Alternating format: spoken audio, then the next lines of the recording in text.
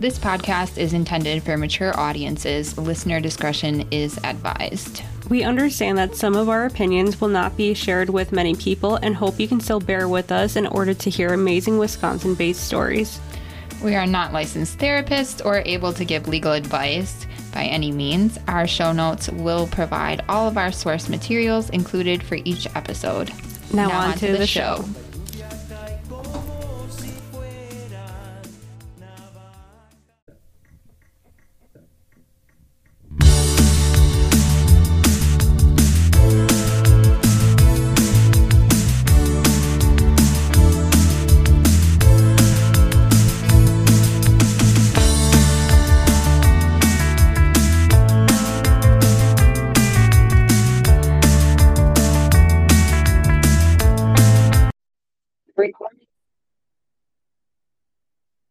Welcome back to All the Sins of Wisconsin. I'm Fallon and I'm here with Mims. How are you?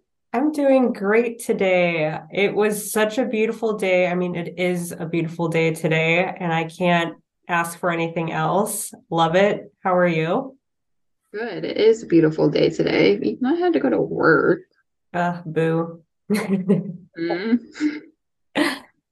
Well, I hope you and everybody listening were able to step outside for a little bit and enjoy it.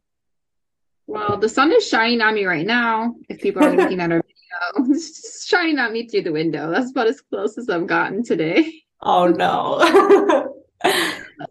But summer is almost here and I'm almost done with work. So, woo! Love that. Me too. Very exciting stuff. Yes. Do you have any true crime news today? I do. Let me pull it up here. So,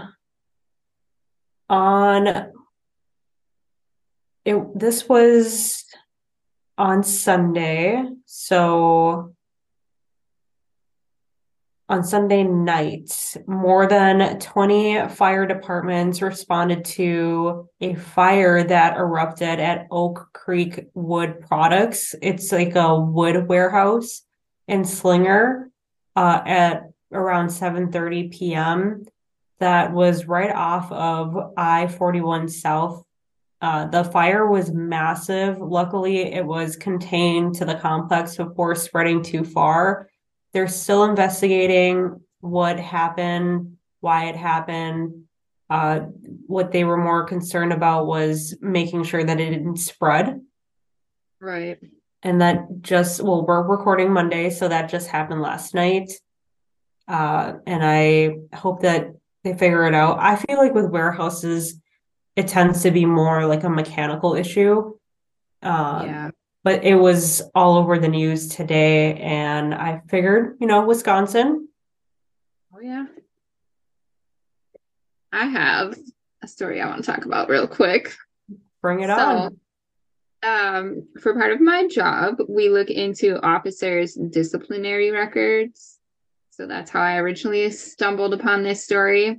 So a Green Bay police officer has been accused of hitting a man with his car. Yeah. So a Green Bay police officer is facing criminal charges, and he first went to court on last Wednesday. It's Officer Matthew Knutson, and he's charged with misconduct in public office and negligent operation of a vehicle.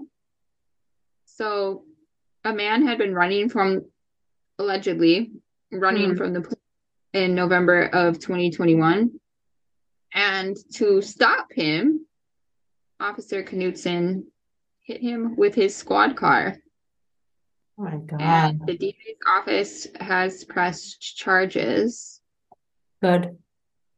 Yeah. So they said that the body cam footage and dash cam footage shows Knutson driving into a grassy area outside of an apartment building and hitting the man. And then Knutson had asked him, when you ran into my car, you didn't hurt anything, did you? Sir? Sir, you hit him. What do you mean I ran into your car? Yeah. And then later he complained to another officer that he had leg pain, and the sergeant asked if he pulled a muscle running from the police, and he said, no, this officer hit me with his vehicle. Yeah.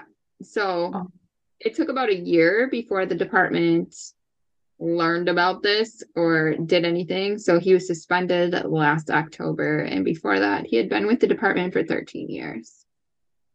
Green Bay has so many problems with their police. yeah, I feel like that's just across the board. That's true. Oh, wow. Note to self, do not run people over. And especially if you have a camera that sees everything that's Yeah, on your maybe car. if you're a police officer, don't use your government issued squad car My to God. commit a crime. Yeah. Like Wow. I totally understand the I don't want him to get away, but Sure. we could have gone about it a different way. Yeah.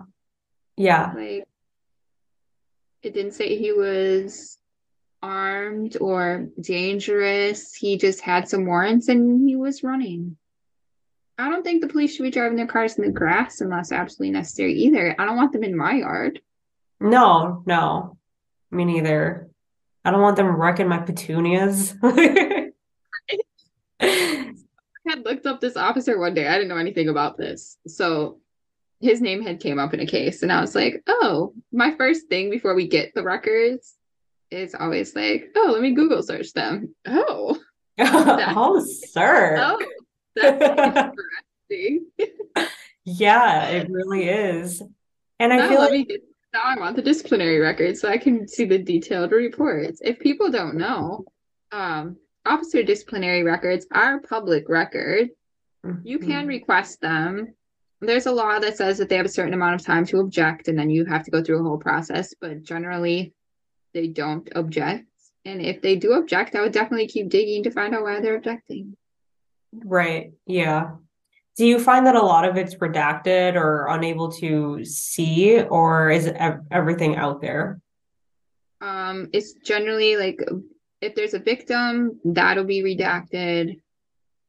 Sometimes like witnesses, if they haven't come forward publicly, that'll be redacted. But generally, all the information about the officer and the things that they have done will be there.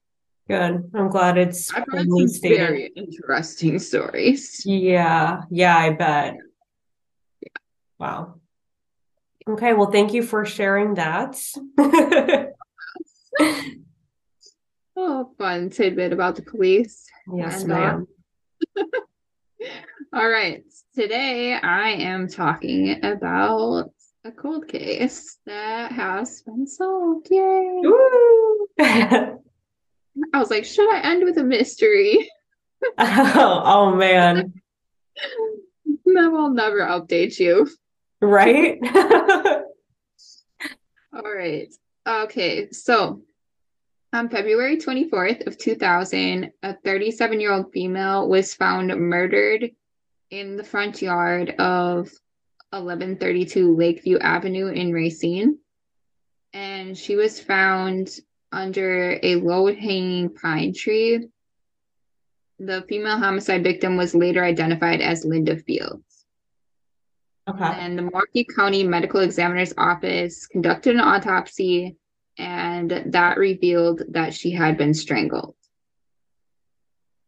So for a long time, nothing is happening. At the time when she was found, multiple DNA samples were collected, and a lab report was authored by Sharon Polakowski in May of 2001. And this report indicated that all of the DNA samples were identical and that the DNA that was extracted came from a single unknown male contributor. So they know it was one person that did this. His DNA is all over, but they don't know whose DNA it is. So Oh, they entered the, isn't that frustrating? Like you have so everything frustrating. you need, all the evidence is there, but we Hmm. just can't figure out who it goes to. Right. So they entered the DNA into the Wisconsin, but can I talk today? The Wisconsin DNA database and the Wisconsin Convicted Felons Databank and the National DNA Databank, and they get no matches. So that's incredibly frustrating Hmm. to have this evidence, to have these databases, because you always imagine like CSI, you punch it in and then like Automatically go to there. lunch and you come back and it's like flashing on the screen that you have a match and Right. you arrest them and everybody lives happily ever after. But in real life, it doesn't work like that at all. Mm-hmm. So they put it in these databases and nothing's coming in. So at the time, the lead investigator had interviewed countless witnesses, but he couldn't make an arrest. They tested five different suspects' DNA. Like we believe it's one of these five people. None of their DNA matches, so they eliminate all of their suspects. Oh, Yeah. So by March of 2005, they collected previously unsubmitted samples and then submitted them for sampling or for testing. So some DNA that had been found, they're like, oh, we don't know. We'll resubmit this, see if we can find some results. And on one of these things, male DNA was identified on one of the items that they brought in for testing. And this DNA also matched the other DNA. So whatever evidence they had sent in the second time, it also had the same DNA. So there's nobody else's DNA. It's this person. It's got to be this right. mystery person. And he's just making a mess everywhere. Like he just does not give a damn. No, yeah, not at all. I don't know if like in 2000, I'm trying to think back to 2000. I think 2000 we already had CSI. So like we Yeah. should know that they were doing DNA by then, I think. Miami Vice was definitely a thing, Yeah, right? yeah. Right. But I think there was like forensic files. Oh, right. Yeah, definitely. So, Yeah, I mean, we definitely knew DNA was a thing, yeah, he was but just like, apparently did not care. he did not care at all. No. And so this goes on and on. And we come up to August of 2020, and Chief Art Howell said, we need to take a look at this case again. You know, it's been 20 years. Let's see what we can do. So in September of 2020, they reassigned the case to investigator Chris Blackmore. And he was assisted by Special Agent Neil McGrath from the Wisconsin Department of Justice of Criminal Investigations. So like we need some help. So they got this DCI special agent to come in, and then they have in April of 2021, they also add in an FBI agent to come and help them. Okay. That would be Sarah Deemron. And then they get a DNA analysis, Natalie Fisher from the Wisconsin Crime Lab. And Fisher was determined that there was enough DNA to move forward with doing the investigative genetic genealogy analysis. She's like, let's try this new thing. We have enough DNA. In 2020 is when like all the DNA cases started really hitting the news. So they're like, I think Seriously. for us too. Mm-hmm. So they decided to start working on a familial search analysis. So in May of 2021, the crime scene DNA evidence was sent to Othram. Have you heard of Othram? No. It's like a lab that cracks all the cases or like magic. So So we they love send it, them. we love them, yeah.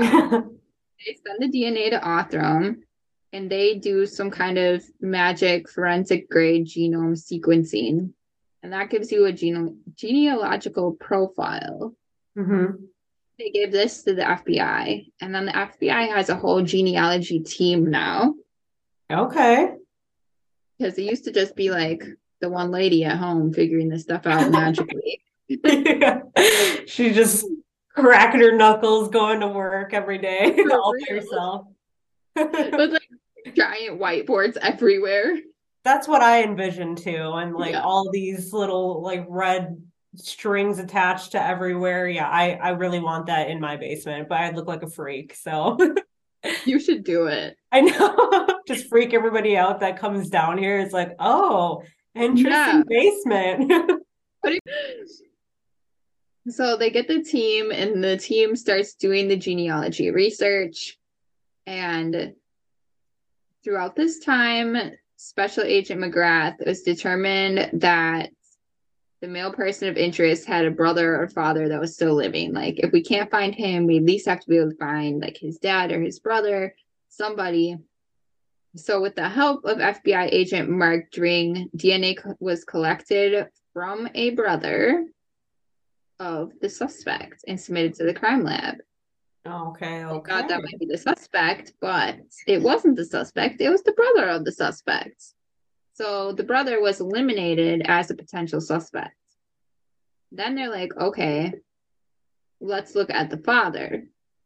So Lieutenant Paul Hayes of the Alabama Law Enforcement Agency, State Bureau of Investigation, and Special Agent McGrath determined that the father of the suspect was residing in Birmingham, Alabama. So they created a plan to collect DNA from the father in Alabama. And then they learned that the father had traveled to Zion, Illinois, and was staying there. So somehow they eventually got a warrant to collect the dad's DNA. Mm-hmm. This is like a whole crazy, like, they're like criminal minds, like they're really running state to state, Yeah, tracking down. yeah.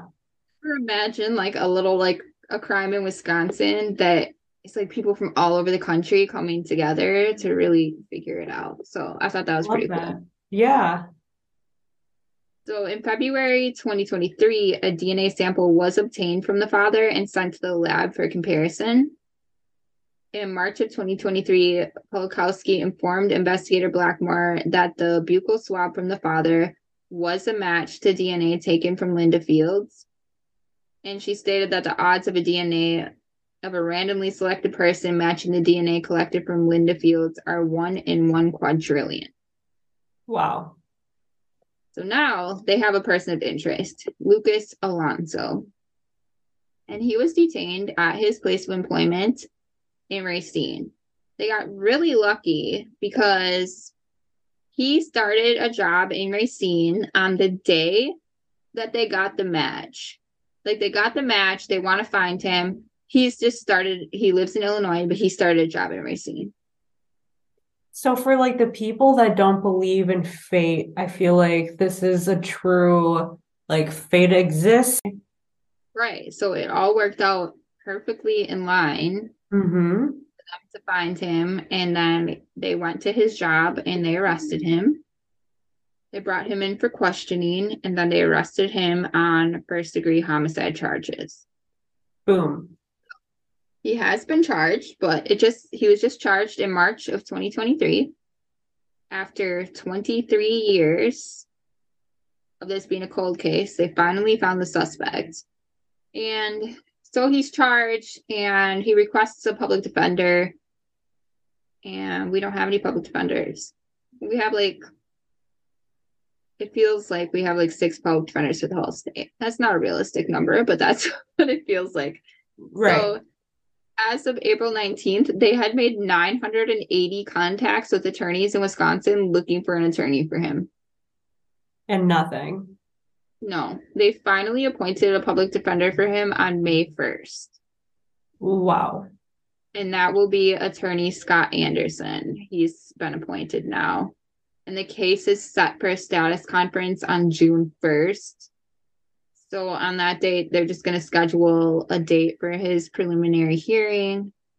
And then if the judge does decide there's enough evidence to hold the case over, then he will be arraigned and then the official charges will be filed. And then we'll be able to get like all of the details and eventually if it'll go to trial or maybe if he really did it, he'll be a great person and confess and not make them go through trial.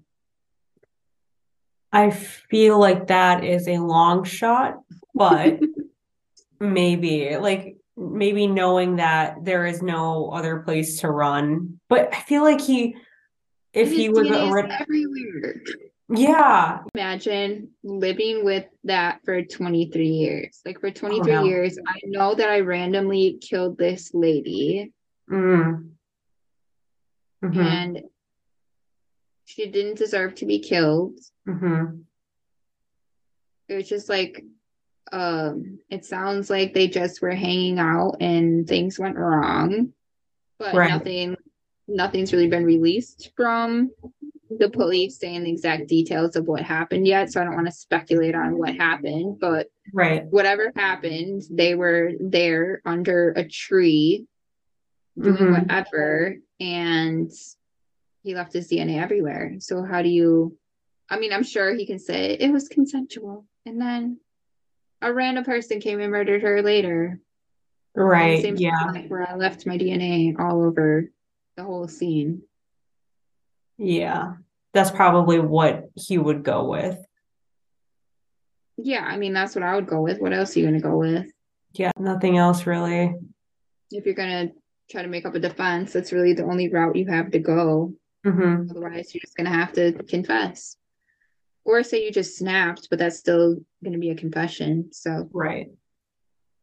yeah. So that was the story of how they found the killer of Linda Fields.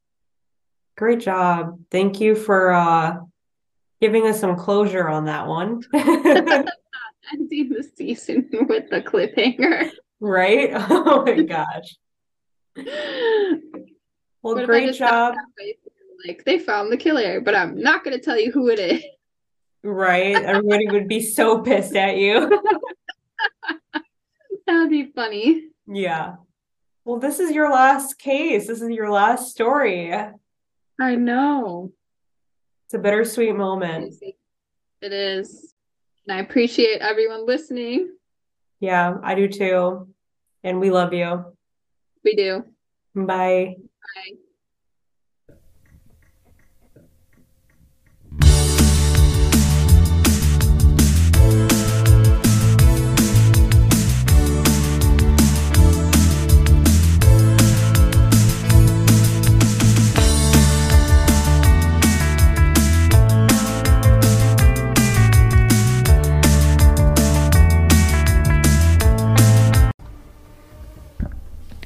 All the Sins of Wisconsin was written, recorded, edited, and produced by Fallon and Mims. Thank you so much to all of our listeners, supporters, friends, and family that continually allow us to do what we love.